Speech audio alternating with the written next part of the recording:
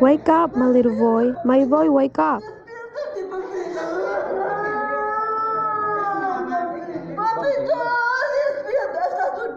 You're sleeping, my little boy. Don't tell me you're dead, my boy.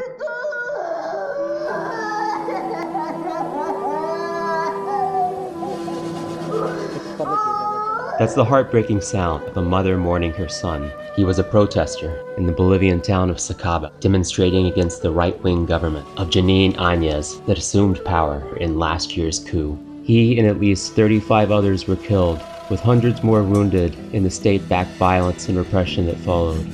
Bolivia's indigenous population has long been repressed. It's the white descendants of Europeans who held the cultural, political, and economic power in the country. But after years of organizing, they achieved a breakthrough.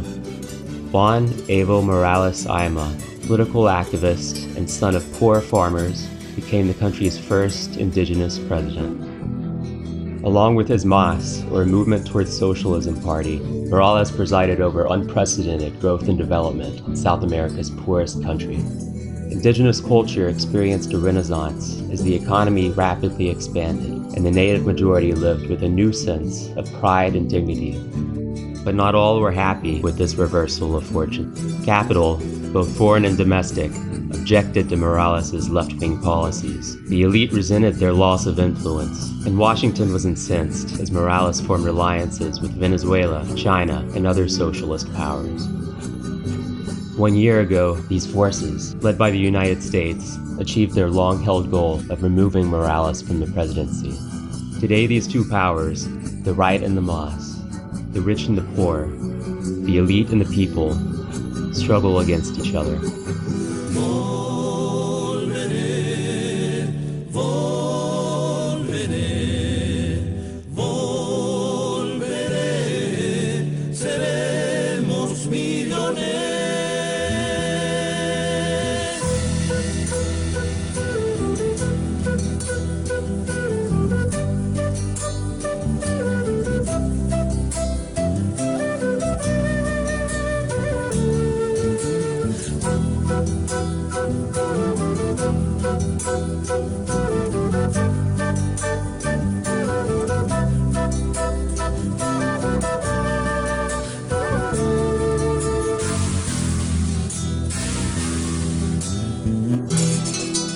Talking with Wyatt Reed of Sputnik, producer of the podcast By Any Means Necessary, also a contributor to Gray Zone.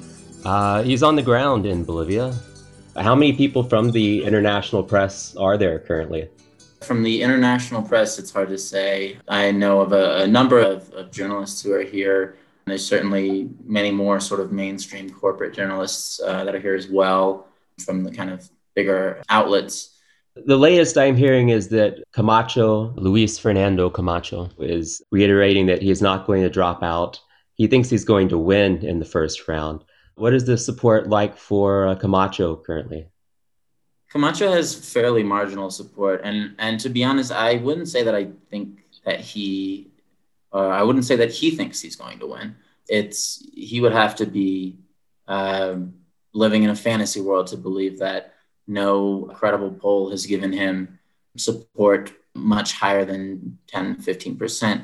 There's very little popular support behind Luis Fernando Camacho outside of the extremely white, wealthy city, the region of Santa Cruz. As best I can tell, the perspective of the Luis Fernando Camacho campaign, they're not in it to win it. They're in it to achieve sort of a tie-breaking role in which they could potentially win enough Senate votes, or rather enough senators in the Senate to negotiate a position for Luis Fernando Camacho in a potential Carlos Mesa administration or simply within the Senate.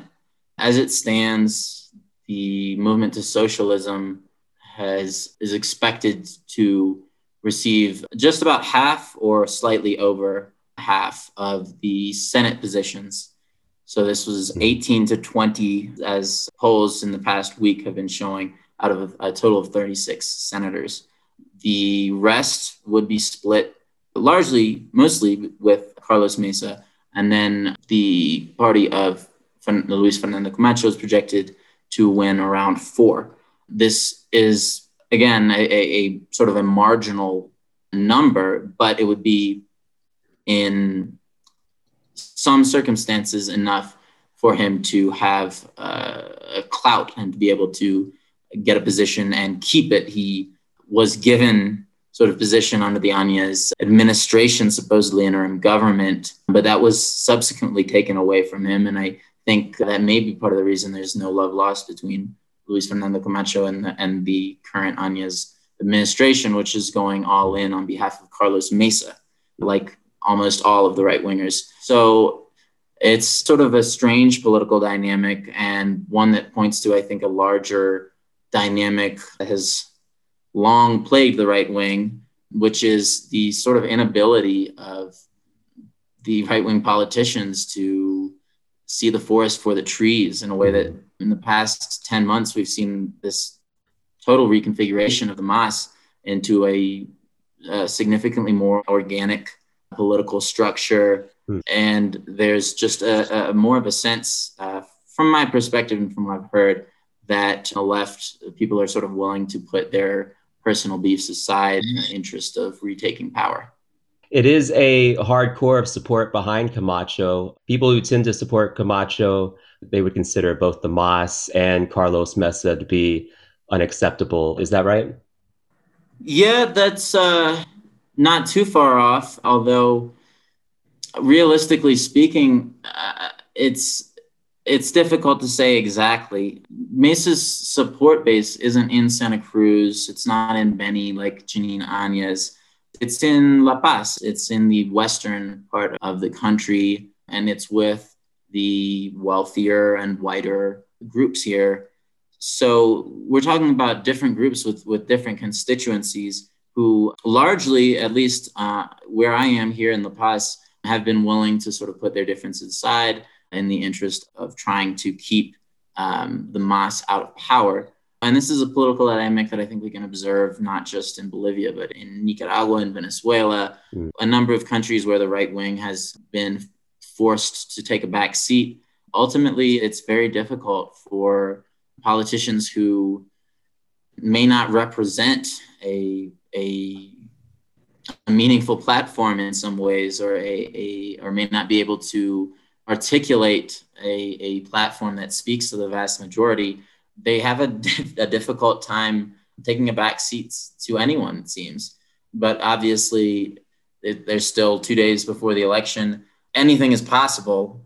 But as it is, it seems like there's a very significant chance for Luis Fernando Camacho to play a spoiler role here and in some ways potentially help the MAS return to power if we do not see the kind of voter fraud that I'm hearing a lot of concerns about from the left, specifically the idea that we already know there have been attempts in Argentina, in Chile, and other countries where there are large concentrations of the Bolivian diaspora to essentially suppress the vote, is how it seems, to be this through ways that we in the United States are accustomed to in terms of changing ballot locations, removing voters from registries. A lot of this has been happening in the exterior of the country, and we've seen a lot of denunciations of this from the Bolivian diaspora, which is largely left-leaning. We have to think about who is it that had to flee the country,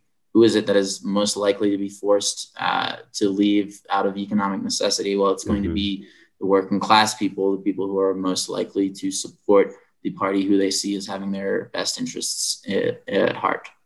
Do you find that the sense among people is basically is very much dependent upon their party, on who they support? Is there a broad recognition that Evo's party could win this in the first round or not?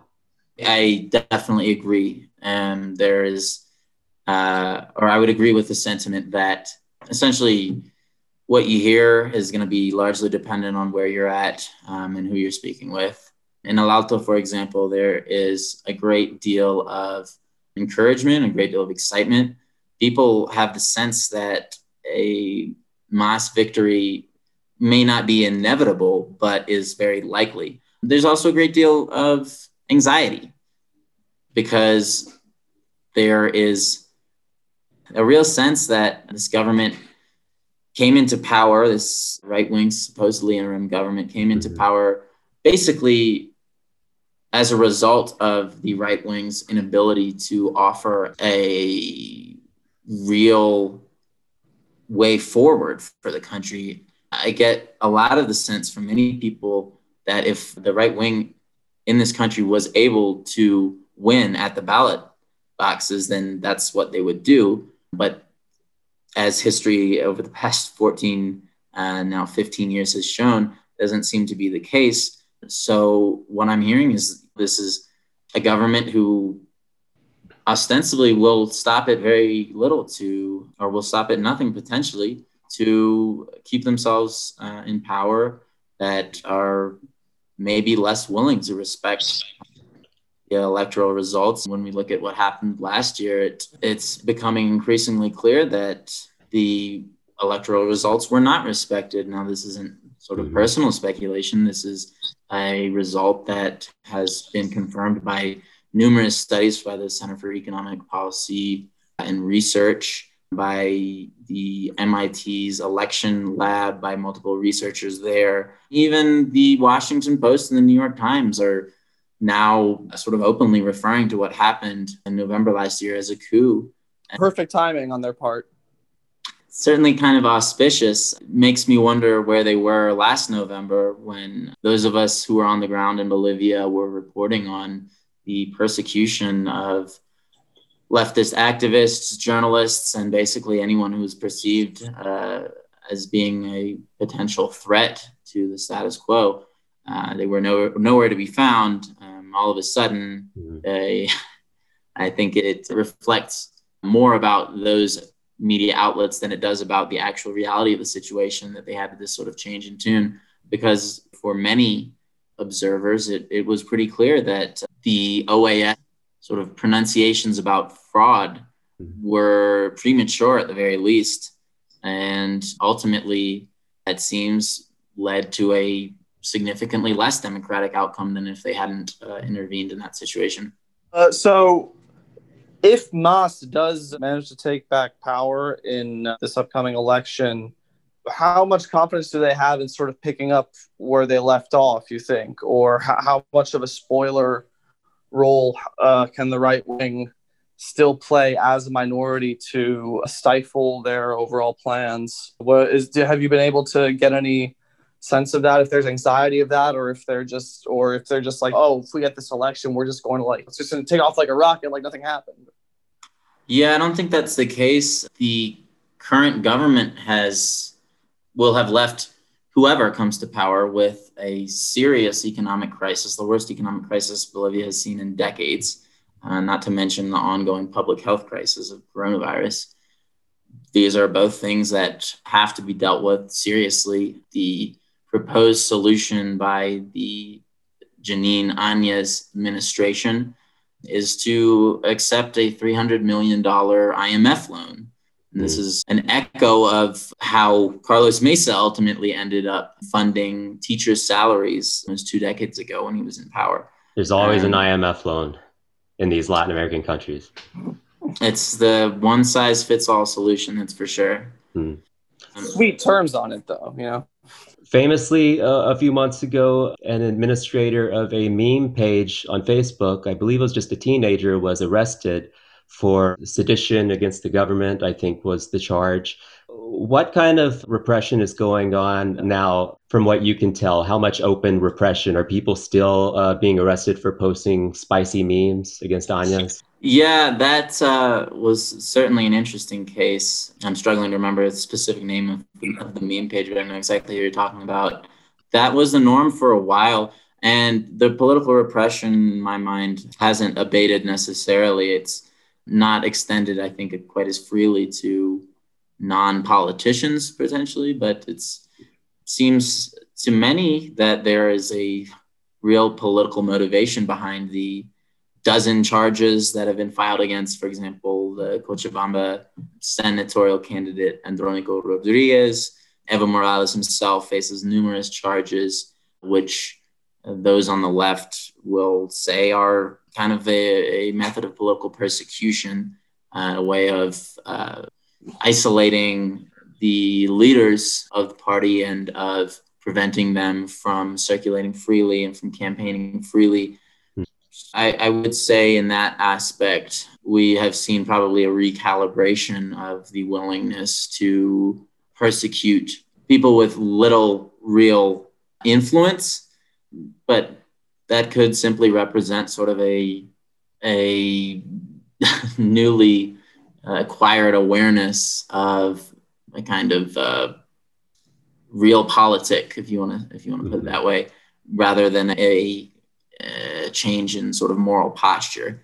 Obviously, this is speculation. I can't say exactly what is motivating this government, but I can say what those who I've spoken with have said, which is that this is a kind of a political witch hunt, continues to be carried out against those who are perceived as potentially really, if you hear some people say it as potentially bringing those who have carried out so much of what we've seen over this past year to justice. That is a sense that I get everywhere I go in El Alto, that the right wing is not willing to cede power because they know that if they did, that they would be held to account and likely jailed, many of them.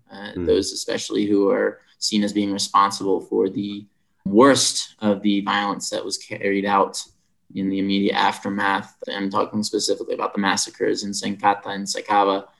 We have seen quite a bit of political repression, at least me personally. When I was here in November last year, I saw firsthand sort of the kind of willingness to prevent any real resistance from taking hold to the government. I don't know that has abated. And if you listen to many of those here in El Alto, they will tell you otherwise. But it's impossible to say exactly what any one particular faction is willing to carry out. I think we just have to look at the historical record. What is the media scene in the country like currently? Famously, there was video of Camacho telling journalists that they needed to be on his side, on this interim government side, shortly after the coup last year. Would you say the government is essentially exerting control over the media? Does the corporate media side with the government just as a matter of their own interests? And how much has independent media kind of been able to be built back up since the coup? That's certainly the sense that I get from most of the people I talk to in El Alto. The phrase prensa vendida is thrown around a lot, sort of the sellout press. I saw today on my way down a banner hanging up on the highway coming down from El Alto to La Paz saying prensa vendida, sellout press. And this was a very popular phrase last year in November. We saw essentially a takeover of many outlets perceived to be left-leaning, perceived to be sympathetic to the MAS, outlets that were affiliated with unions, but were headquartered in areas controlled by the right wing, had their journalists either brought over to the right wing or in many cases were simply fired or marched out of their offices. And in one particular case, I remember the director of a union radio station was literally tied to a tree and assaulted and berated by anyone who cared to do so. I think that was a fairly clear indication of the kind of attitude that was taken in regards to press freedom. Student journalists sort of arbitrarily detained and incarcerated. I think that this has abated in part because there simply are just so few remaining kind of left-leaning media outlets. So that kind of repression wouldn't necessarily be helpful as it stands. You turn on a TV, virtually every station is going to be sympathetic to the line that the government is putting out. There's not a lot of space for people to challenge these narratives. And I can't say exactly that this would all change in a perfect inversion if the election were to go the other way, because just from what I hear from people on the ground here, this kind of repression of the media was not carried out under the presidency of Evo Morales. There was a great deal more political, or rather leniency for press.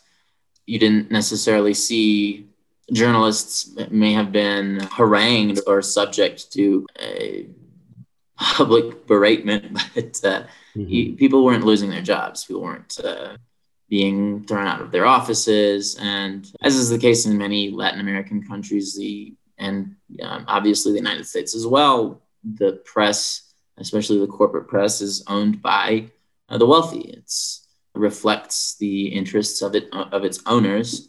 And by and large, the ruling class, the elites in Bolivia, are fairly happy with the current administration, and at least in my mind, don't see it as being in their best interests to rock the boat.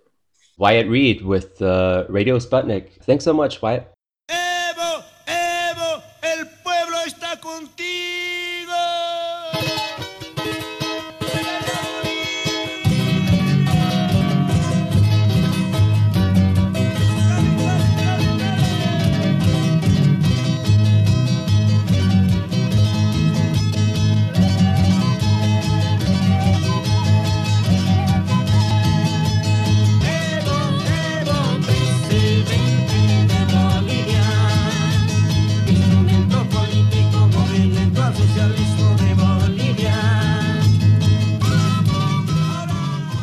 We felt the need, with the election going on in Bolivia this weekend, to just do an entire episode about everything going on there.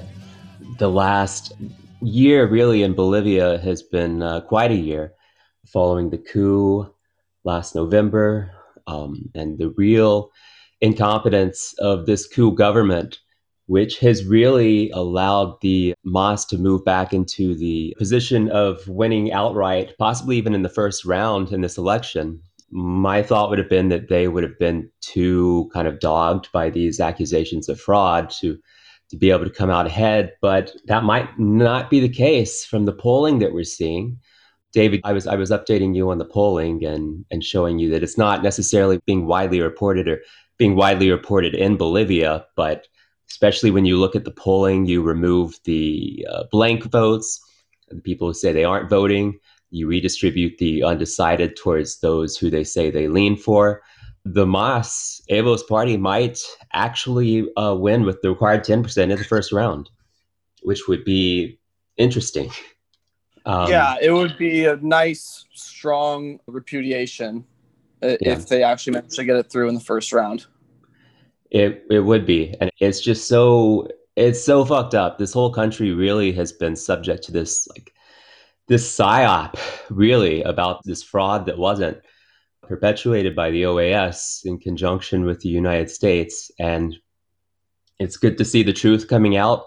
According to my friends in Bolivia, the truth is coming out. A lot of it is happening via social media. A lot of it is happening by word of mouth. The Prensa Venda Patria, the sold out press, is really going along with the government line. They are keen to see Carlos Mesa or one of the other candidates win, certainly not the MAS, because they know where their bread is buttered. They don't want a left-wing government back in power, as popularly supported as it might be. Yeah, the press has generally been complicit there, as Wyatt was telling us. And on that note, he also mentioned the degree to which left-wing independent media has been curtailed over there. And the fact that, like you said, words getting out despite that is really a credit to the MAS movement and the kind of politics they've been able to engender that is able to withstand these kinds of hits. I think that's a good point. The MAS really does have a mass base and a passionate base. And members of the base of the MAS have been trying to get the word out and trying to rebuild an independent media. we were talking about with Wyatt, there was even video after the coup last year. Luis Fernando Camacho, this fascist, it's not even really an exaggeration to call him that. He's a part of this group from Santa Cruz that there's video of them doing Nazi salutes. They're a fascist group. There's video of him speaking with. Hold on, John, but I got to stop you there. In their defense, the Roman salute has only really been out of style for about 80 years. They just haven't caught up yet. That is true, and the swastika actually had some use before the Nazis. Maybe they're part Tibetan and they're invoking a symbol of peace. You don't know. That could be true. They're part Tibetan, or they're just honoring their Roman heritage. Both totally possible, and I don't want to close the door on that. That's true. We should be understanding. We keep it fair here on Pod Me Us. That's right. Always try to be fair and balanced.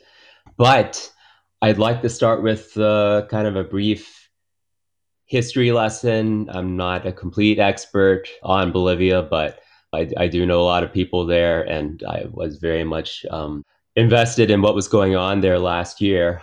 Evo Morales has been a figure in Bolivia for some time, a public figure, a union leader of the Coca Growers Union.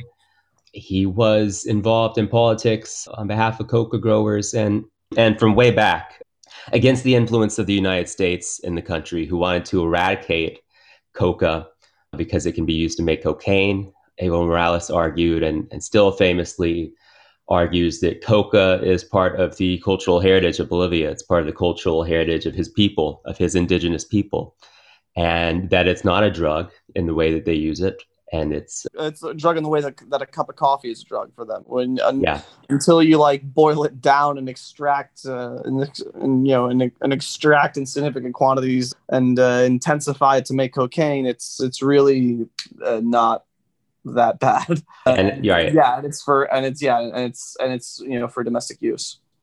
Right, that's right. All of the actual cocaine, for the most part, is not for domestic use. These are gringos, Yankees, that are using this drug and paying, South American cartels and people involved in the drug trade to get the drug, which is, whatever. That's sounds like wealth redistribution to me. They want to give their money to the global South to go nuts on cocaine. But anyway. Bolivians would be growing coca for themselves, whether or not there were an external demand for it. That's right. And they always would have not be using it for cocaine for those domestic purposes. That's right. And one of the things that Evo Morales really tried to do was to legitimize the local coca industry and provide other uses for coca, commercialized products, coca gum, of course, coca tea, coca drinks, legitimate uses for coca other than it being sold to go to the drug trade. Of course, the United States has never really cared. The drug trade goes on. CIA has funded black operations through the drug trade, through drugs being sold through cartels. And so the United States has somewhat of an interest in the drug trade, but only when, the people that they want to profit off of it are profiting off of it. There is this, it is said that Evo Morales was a narco president, that he profited from the drug trade and people close to him. There's no proof of that. There's never been any proof of that. And Bolivia actually produces less cocaine than Peru or Colombia. But those countries are run by people who were more cooperative with the United States. And those tend to be more right-wing governments in terms of their politics, which makes it okay. But I digress. Evo Morales has been a figure in Bolivian public life for some time, working his way up through politics, forming his party, the MAS, Movement Towards Socialist Party, Movement Towards Socialism, which was an interesting combination of indigenous people, the indigenous poor and rural poor in Bolivia, along with kind of an urban Marxist intelligentsia, which you love to see. His vice president kind of comes from that tradition. He was a former Marxist professor and guerrilla fighter, actually. Very interesting guy. But Evo has been, like I say, a figure in Bolivian public life for some time. He first ran for president in 2002 There is an interesting documentary about that election called Our Brand is Crisis, about the American political advisors who went down to Bolivia to ensure that Evo Morales did not win that election. Because Evo Morales was critical of the United States because he was a socialist. He was too left wing for our liking. And in fact, George Bush and George Bush's State Department made it known at the time to Bolivians that Evo Morales was unacceptable. So it's always nice when we, blatantly interfere in other countries' politics, as we accuse Russia of doing. Not hypocritical at all. Not at all. Evo Morales lost that 2002 election, although he did quite well. He narrowly lost it to another candidate, Gonzalo Sanchez de Lozada. But just 3 short years later, 3 kind of chaotic years later, Evo Morales would win the presidency. His MAS party would rise to power with about 53% of the vote, and also win the Congress. He would win his next election by even more and would become a very popular president with a little bit of an international reputation. I remember he was on The Daily Show way back when. He was talking about his commitment to environmentalism as an indigenous person, as the country's first indigenous president. He had gained a significant profile for a South American leader of a country that doesn't have like a significant, trade relationship or something like that with the United States. And it was kind of, at least among those who knew him, it's not like he was a household name for everybody, but among those who knew him, it was kind of like a folk hero. Like his portrayal on The Daily Show was man of the people type of guy. Yeah, that's right. He did. He kind of became a figure of this pink tide, this Latin American pink tide at the time. Maybe the most prominent figure after Chavez. He's a little more kind of cute and cuddly than Hugo Chavez, but still very good politics. Perhaps the most radical president of the pink tide after Chavez in a lot of ways, and quite popular in Bolivia. He won his 2009 election with 64% of the vote. Did quite well in that election. Then won his next election in 2014 with a similar margin. Continued to win the Congress as well. He just achieved a lot for the country economically. They had very high growth rates. And I think a lot of that also can be attributed to his vice president, who's a really smart guy, this Alvaro Garcia Linera. Really smart guy. Like I say, a Marxist academic, exactly the kind of person you could imagine never being able to be president, much less vice president here in the United States. And just really smart governance all around, smart economic policy, nationalizing heavy industry, hydrocarbons, using the profits to fund social programs and to build up a surplus. And they were even Evo was even praised by the World Bank, of all people, for his kind of shrewd economic management of the country. Not something you generally see coming from the World Bank, especially towards a president who is a self-avowed socialist. It's really not rocket science that when you have people who are really poor and you subsidize them and give them work and they have money to spend, it tends to be a virtuous cycle. When you have a situation where people have jobs and they have money to spend and they're spending it, that's the virtuous cycle.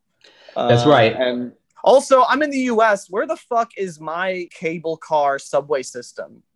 That's true. Yeah. It's really state of the art. The Teleferico in La Paz. It's amazing, really. I took it every day when I stayed in La Paz, spent almost a month in La Paz.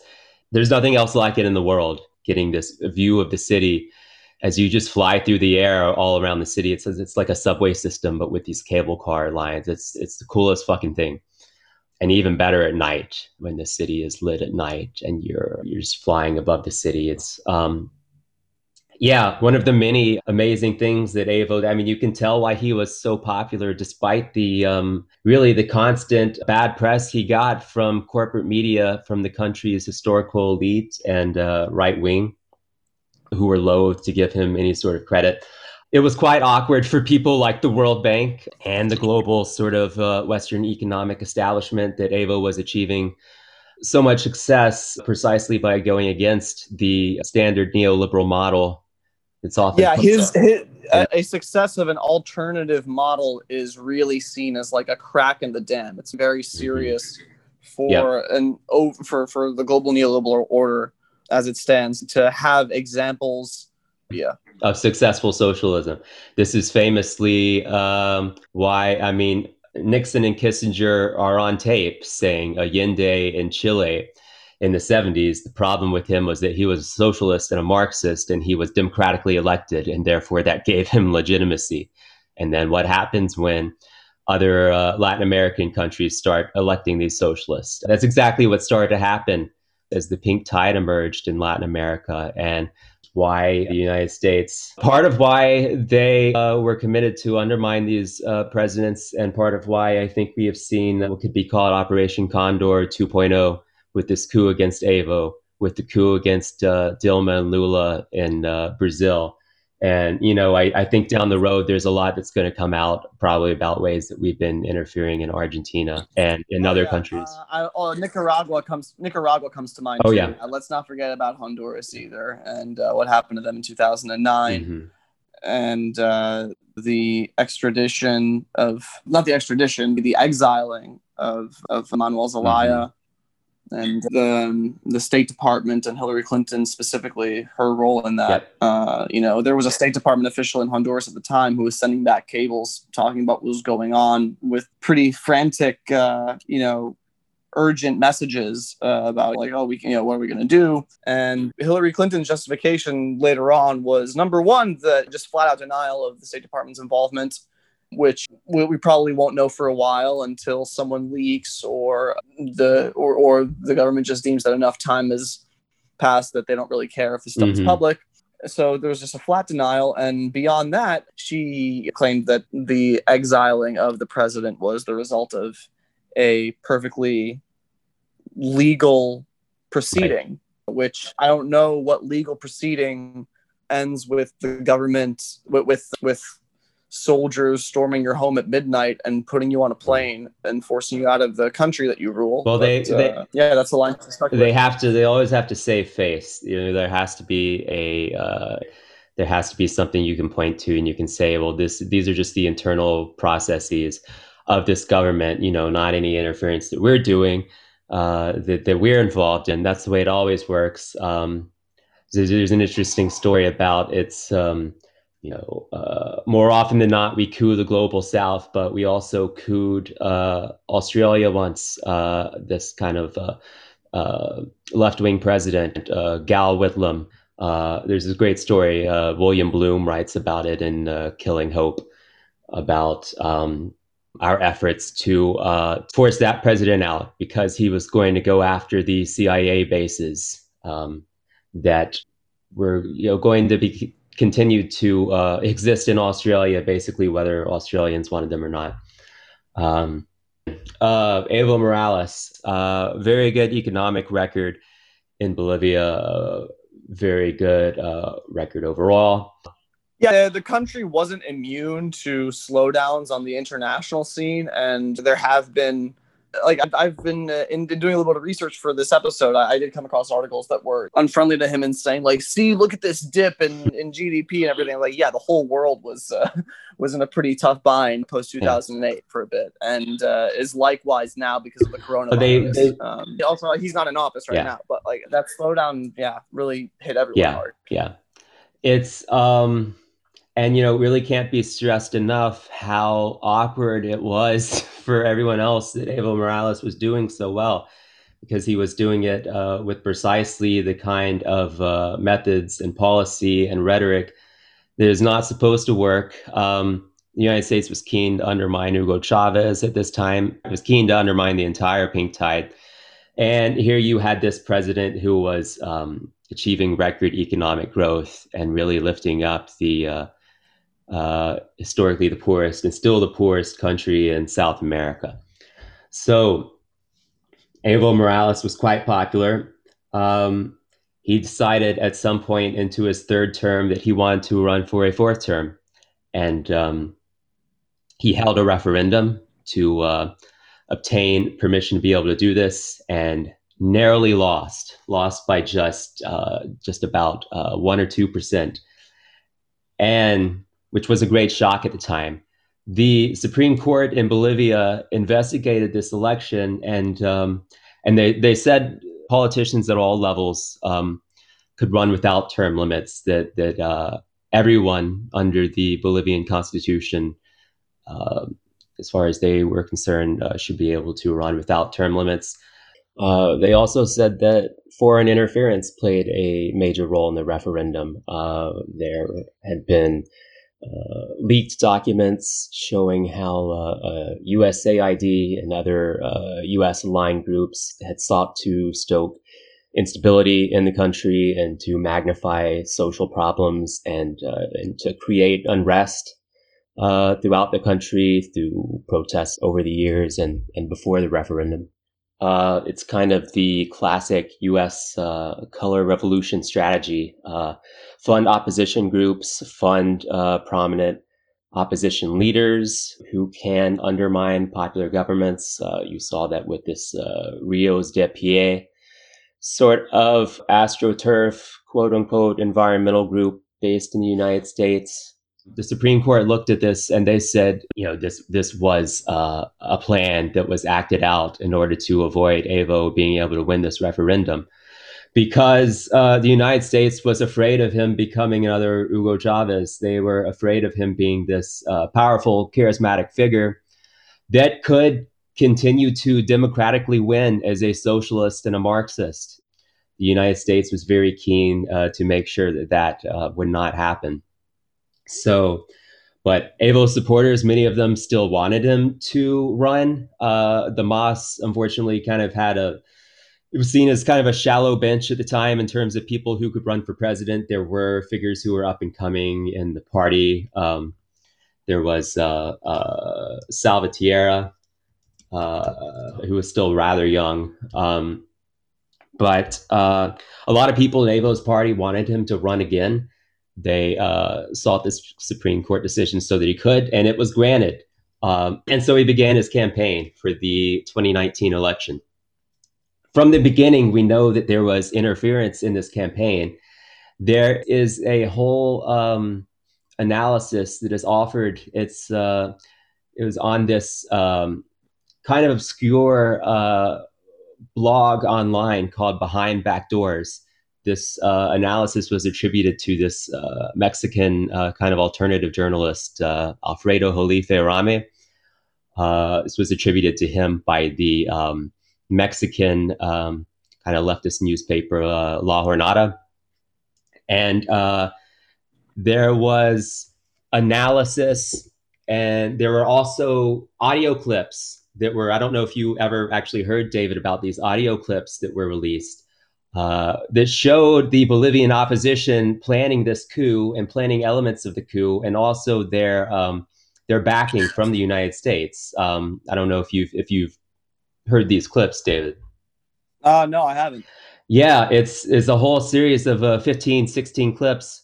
They've been reported in kind of alternative and leftist press throughout Latin America. They have gotten basically no attention from more mainstream media. It's and there's a lot of work that needs to be done. These clips need to be analyzed and validated. I've heard from people that I know in Bolivia that these voices on these clips are voices that they recognize as members of the Bolivian opposition, but they can be heard planning various elements of the coup. And this analysis was all released. It was released more than a month before the events actually took place in Bolivia. And it's apparent that this journalist had some kind of intelligence source, perhaps Cuban intelligence working in Bolivia, was able to get these audio clips and help provide this analysis. But elements of the coup were talked about beforehand, such as the quick count system. Getting the hardware for this computerized quick count, which provided an estimate on election night. And the plan was to use this to help sow confusion about the election results, because the quick count is only an estimate. It comes out quickly. It's actually, they get it by taking photographs of like sheets of ballots before all the ballots are actually counted. It's an estimate, but a key part of the narrative of the golpistas, of the coup plotters, was that the election results ultimately differed from what was seen in the initial quick count, which, as we know, is not a surprise. As results come in from more rural areas, from more remote areas, the election started to shift his way, as it did in every election before that. Yeah, and this was an argument that was being had from within Bolivia, as well as had from outside, with the OAS weighing in very strongly, and crying bloody murder basically almost immediately. Fortunately, there were think tanks, who were that were doing their own analyses, and most famously, the CEPR, Center for Economics and Policy Research, which gave their own sort of contemporaneous analyses, and sort of called out the OAS on their exaggerations, their crying wolf over developments that were entirely normal. OAS would go, "Oh, what's with this delay? What's with the difference in time of when these results come in is just such a sign of fraud." And CEPR people would respond, "No, it's just how it goes. Rural areas take a little while to get their stuff over to be counted, and that's how it's been before as well. It's nothing new." And what it did in the moment, right, was just kind of muddy the picture. And for an international audience, sort of, if you're not already literate in Latin American politics, or in America's history in Latin America over the decades, you could be left thinking, well, who knows who's right, but if you're already familiar with the things that we've talked about before, like Operation Condor, and and the way the U.S. acts. I mean, watching an international organization largely funded by the State Department cry foul in an election involving a left-wing government, there's already just that alone, no matter what they're saying, you have reason to be highly skeptical of what they have to say, and see if it verifies across the board. And you also have a reason to be skeptical not only of an international organization like that, but even our mainstream press, who is so glad to carry their water in the moment. Yeah, I think it's worth noting the OAS not only funded primarily by the United States, but set up initially and quite openly as an organization intended to undermine socialism. This was a Cold War institution that was set up to undermine any left-wing governments in Latin America, and we see now that it has continued to do that. But yeah, there was indeed a hope. There was indeed a hope briefly, as the pink tide came to fruition, that there would be maybe a political sea change in the OAS thanks to that, but that clearly hasn't taken place. To some extent, it did when when you had more leftist leaders in Latin America, when the pink tide was at its height. And the OAS was made. The tide came and went. It came and went. I mean, in large part, it went because of U.S. interference. Like I say, as I think we're going to continue to see, that's certainly the case in Brazil, and now in Bolivia. It came and it went because of U.S. interference, and because of lawfare, and because of active persecution and undermining against many of these pink tide leaders. But CEPR did great work. They're often criticized by the right. They say, "Oh, this organization always says these things about these pink tide governments." They always said nice things about Hugo Chavez. But this Their stance on the election was backed up by research at the University of Michigan. It was ultimately backed up by the New York Times, who had to kind of save face and admit that the OAS's report was not really accurate. Of course, they did it with all kind of caveats and all kind of reasoning to say why, AVO was really this bad authoritarian anyway. I just wanted to weigh in on that because I remember when that article came out, which was just a couple of months ago, I think it was early July, where they basically just, rather than acknowledging their own failure of coverage, they basically claimed like, oh, look at that. The OAS, not even the OAS lied to everyone, or the OAS was, clearly duplicitous and had an agenda here. But like, oh, look at that. The OAS's analysis wasn't quite right. It was like, they said now everyone's having second thoughts. It's like, no, the OAS was towing a ridiculous line and you carried water for them in the moment. Yeah. And what bothers me so much about that is that, what kind of reporters do they have at the New York Times that they're so historically illiterate when it comes to Latin America, that they see this thing playing out in real time and they see the OAS making statements and they don't think back at all to any of the cases that we're talking about Operation Condor, about what happened in Chile, about what happened in Honduras in 2009, about what happened in Guatemala in the 50s. I mean, we're talking about a history of a pattern of behavior that goes back like 70 years that should really inform that, first of all, journalists who are covering these kinds of things should be aware of, number one, and that two, should inform how they interpret a new case where something similar looks like it could be happening.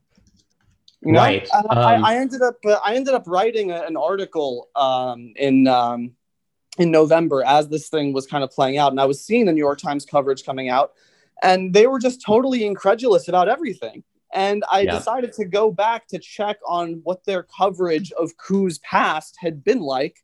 And, I kind of was fishing for dynamite with dynamite, basically, because on each one of these cases, I didn't know exactly what I was going to find, but I had a pretty strong inkling that I would find a similarly, clueless and credulous coverage. And I did. I looked at their Chile coverage in 1973 after Pinochet on September 11th, 1973, as early as like a week later or even less, they had this glowing profile of Pinochet, and just a profile of the man himself, calling him, I think the phrase was tough but fair and with a sense of humor. And like by that point, he had already It's good for your fascists to have a sense of humor. I mean, really, by that point, Pinochet had already started rounding up people by the thousands into a soccer stadium where they were, held for ages, tortured, and just summarily executed.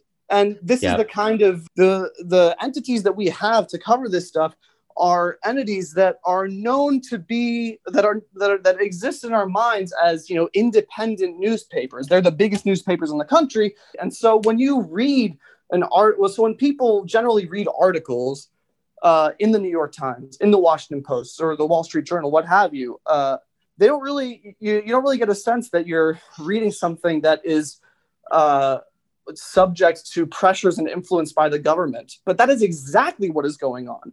I think, people who write for the New York Times, they're smart enough to be able to write well, but not intellectually curious enough to question the U.S. State Department or question mainstream narratives about how the United States, does good in the world, and that we try our best to do good. Chomsky writes about this in Manufacturing Consent. Michael Parenti writes about it in a book called Inventing Reality.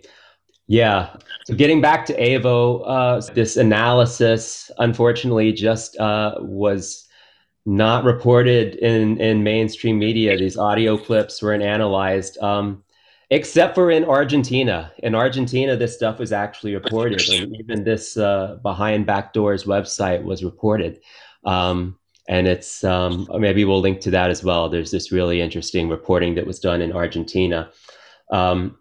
And I think that's one of the reasons, as the coup went down in Bolivia, the coup regime was very keen to get Argentine journalists out of the country by any means possible, because Argentine journalists at the time were reporting the reality of this as a coup.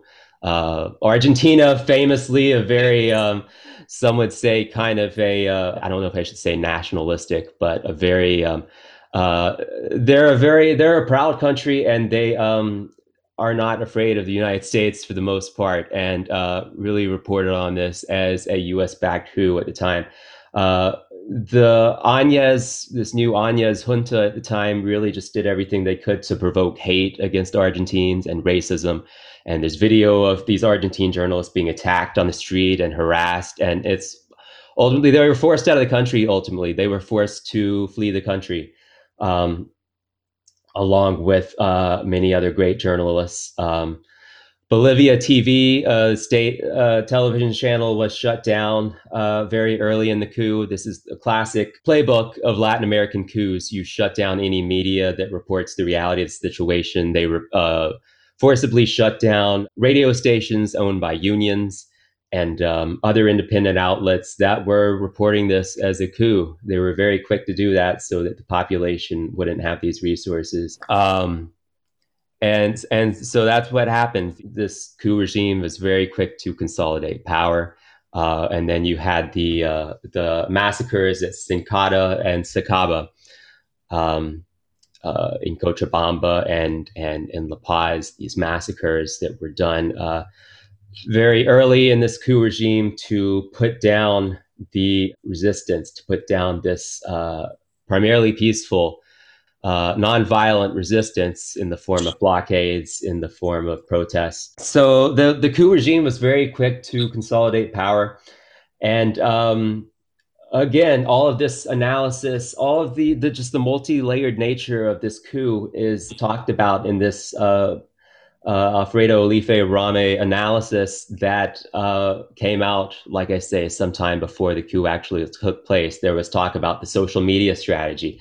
There was funding that was given to this group in Washington, D.C., CLS Strategies, which had worked on behalf of the right wing in Bolivia. Historically, they worked against Evo in this 2002 election. A lot of these people from this organization, they ran a social media strategy of literally of interfering on social media in the way that we accuse Russia of doing, of operating these botnets and these disingenuous accounts with fake news, calling Evo Morales a drug dealer, with photoshopped images of him with famous drug dealers, with these just astroturfed opinions from ostensibly just your average Bolivian people. And they got caught doing it at the time. Famously, there was this mass message that was retweeted by and tweeted out by a lot of these accounts. This famous tweet, friends from everywhere in Bolivia, there is no coup, in kind of this broken English, trying to convince people that what happened was not a coup, because it was kind of historic in a way. At the time, you had people like Bernie and people like AOC saying that this is a coup that's going down there. You eventually had Elizabeth Warren calling it a coup as well. You had Ilhan Omar calling it a coup, and really because anyone American imperialism that was going on. Of course, because anyone with any historical literacy of, even just a few of the cases that we're talking about, of which there are dozens that the U.S. has intervened in this way, any knowledge of any of these things, you would look at it with, at the very least, a skeptical eye. And for these people who are really, even more well-versed and educated on this than maybe even you and I are, it's beyond all doubt. It's apparent. Yeah, it's beyond all doubt. And even if you didn't have this fairly, I think it's somewhat ironclad proof at this time, particularly the audio clips. This is a U.S.-backed operation. I think we can say with certainty it is a CIA-backed coup. There's this analysis, this behind back doors analysis, talks about the role of the United States Embassy, where a lot of this was planned, where probably a lot of these meetings were held with these opposition members. There's also a role, interestingly, played by Argentine intelligence at the time. This was when Argentina was ruled by the right-wing Mauricio Macri, and the intelligence services there were used in service of this coup. It's really just a fascinating analysis. I think that's the long and short of it. As far as the coup that went down last year, and ever since, it has been a consolidation of power on behalf of the coup regime, this off and on repression, arresting people for posting memes against the government, for running meme pages. Just constant violence and threats of violence against leftists and people campaigning for the MAS in Bolivia. These right-wing shock groups from Santa Cruz and from these so-called civic committees in different cities, being used as the shock troops to threaten violence. And that's a big aspect of this coup that's discussed in this behind back doors, was the strategy of threatening members of the MAS and their family members to make them resign. There were several people in the chain of succession after Evo Morales who had to resign before Áñez could semi-constitutionally take power. It was still unconstitutional because there was no quorum in the Congress at the time, but the Supreme Court was made to allow her to become president anyway. John, how can you even claim that there was no legitimacy? Did you see how big the Bible she swore herself in on was? Well, that's very true. Yeah. It doesn't get more legitimate than that. That must have been a freaking 30-pound Bible, man. That's true. It was like something out of the Lord of the Rings, this like spell book or something. Freaking 1.5 feet wide, leather bound. I mean, that's as legit as a swearing in gets. I mean, clearly some divine legitimacy there. Clearly. And we, of course, know that these right-wing coup regimes always do things by the books, right? Any government supported by the United States, they would never act by the good book. Yeah. By the good book in this person's case. Really just the most insane people and just the most just loathsome people in the country running it now. Áñez famously having tweeted about the indigenous people's satanic rituals. And I'm going to call it now. Áñez is the next Trump wife. I'm calling it now. She is. She's definitely interesting in sort of this pantheon of right-wing leaders in South America now. I've seen it being called the brown tide, which is an interesting metaphor. But people like Bolsonaro, people like Lenín Moreno, people like the current president of Chile. Áñez is probably the dumbest of the bunch. And, that tends to happen when you put religious fanatics in charge of government. Just massively unpopular. Her presidency has just been a shit show, one scandal after another. People in the government profiting from the sale of ventilators for COVID, money being put into private pockets because of that. It's just been one scandal after another, really.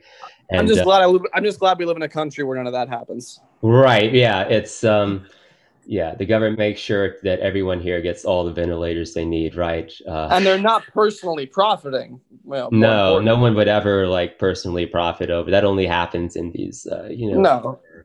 I mean, could you imagine the uproar if we found out that, Donald Trump was, investing in Regeneron? Or if he, if people were staying at his hotels, if dignitaries and other political figures were staying at his hotels throughout his presidency. Anyway, I shudder to think. It's been one scandal after another during this Áñez presidency, which is why she was so unpopular and ultimately had to drop out, so that the right wing could consolidate in some way against Evo Morales. They're still not totally consolidated because Luis Fernando Camacho, this fascist nutjob from Santa Cruz, refuses to drop out, even though he's polling in the single digits. He's said that, as we were talking about with Wyatt, he said that he thinks he can win in the first round. I'm not sure how he thinks that unless he actually foresees a military coup or something along those lines. He read it. Some people worry about. He read a prophecy in the 3-foot Bible. Yeah. perhaps. Luis Fernando Camacho is from the famously kind of independent secessionist East. Santa Cruz, they tried to secede earlier in Evo's presidency. This was something else we learned from WikiLeaks. The United States played a major role in financing all of this, trying to convince these regions in the east of the country to secede and to undermine Evo Morales' power. And we even know from WikiLeaks that the United States anticipated the possibility of Evo Morales being assassinated at the time. If you read the documents, it really sounds like they expected that to happen. Like maybe they were even planning for that. And fortunately, the pink tide had the strength at the time that these left-wing leaders throughout Latin America were able to come together and put up a show of force against the secessionists and reaffirm Evo's legitimate power in the country. And so the United States failed in overthrowing Morales. George Bush failed just as he failed to overthrow Hugo Chavez in 2002. In fact, Evo was only strengthened after this. And in some ways, like Chavez, he was even probably radicalized even more after this U.S. attempt of imperialism to overthrow him. So that's where we're at. The election is tomorrow, assuming I actually am able to edit this down and get it out today as we're recording it. The latest is that a lot of people at Bolivia's, this is just as of last night, a lot of people in the administration of Bolivia's national bank have suddenly resigned. It's not clear why that is. Maybe there's some scandal that is about to come out. It could come out. It's hard to say, but it's an interesting development. Things are going to be changing pretty rapidly, I think. And we will get results as early as tomorrow evening. So we'll see what happens. I'll be paying attention for sure, and I think we'll be following up on this. Yeah. I'll be checking in tomorrow, seeing how this turns out. Hoping for the best. Excellent. Yeah, and I think we'll have someone, maybe a few people to speak with about events there as well. This has been another episode of Pod Me Us, where we agitate against the CIA and U.S. imperialism. We love doing it. It's a lot of fun. We love it. Made possible by listeners like you, or perhaps in the future made possible. We're still releasing these episodes for free for now, just because we enjoy doing it. I enjoy doing it. But really good venting session is why I do this. It's very cathartic. And I had a cathartic. I had a really big one. Yeah. So that is a brief history of Bolivian politics over the last 2 decades. And we're about to see even more political history made one way or another, clearly. So we'll be staying tuned, and we'll be keeping you updated. If you like what you hear, give us a rating, give us a subscribe on Apple Podcasts, follow us on SoundCloud, follow us on Spotify if Spotify will hurry up and actually approve this podcast so it is in their directory. And look us up on Facebook. Facebook page should be ready to go soon. I'm John Miles. This is my David Mizuki. My good friend David Mizuki. Wait, let's do it again. Let's do that part again. Where we're not talking over each other.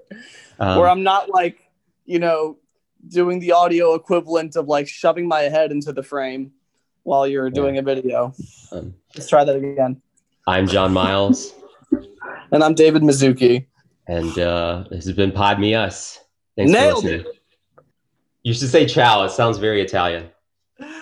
Ciao a tutti, bacione. Love it. Okay. Great. Pure gold. De los llanos orientales a las cumbres andinas, del Madre de Dios al Pilcomayo, todos juntos somos Bolivia y seremos muchos más.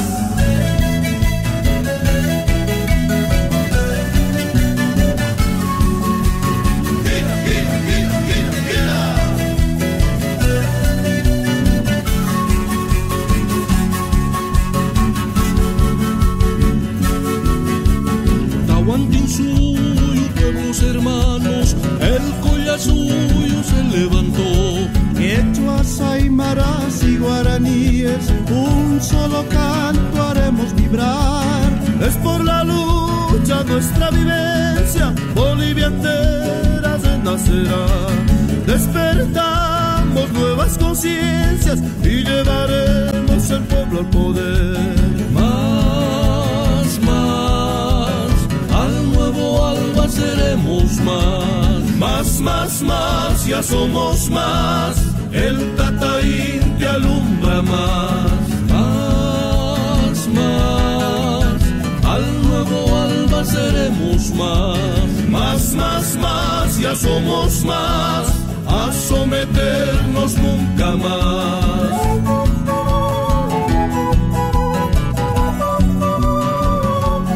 Hermanas y hermanos, por nuestro territorio, recursos naturales, por nuestros niños, mujeres y ancianos, por nuestra identidad y cultura y tradiciones, defenderemos con nuestra vida si es necesario.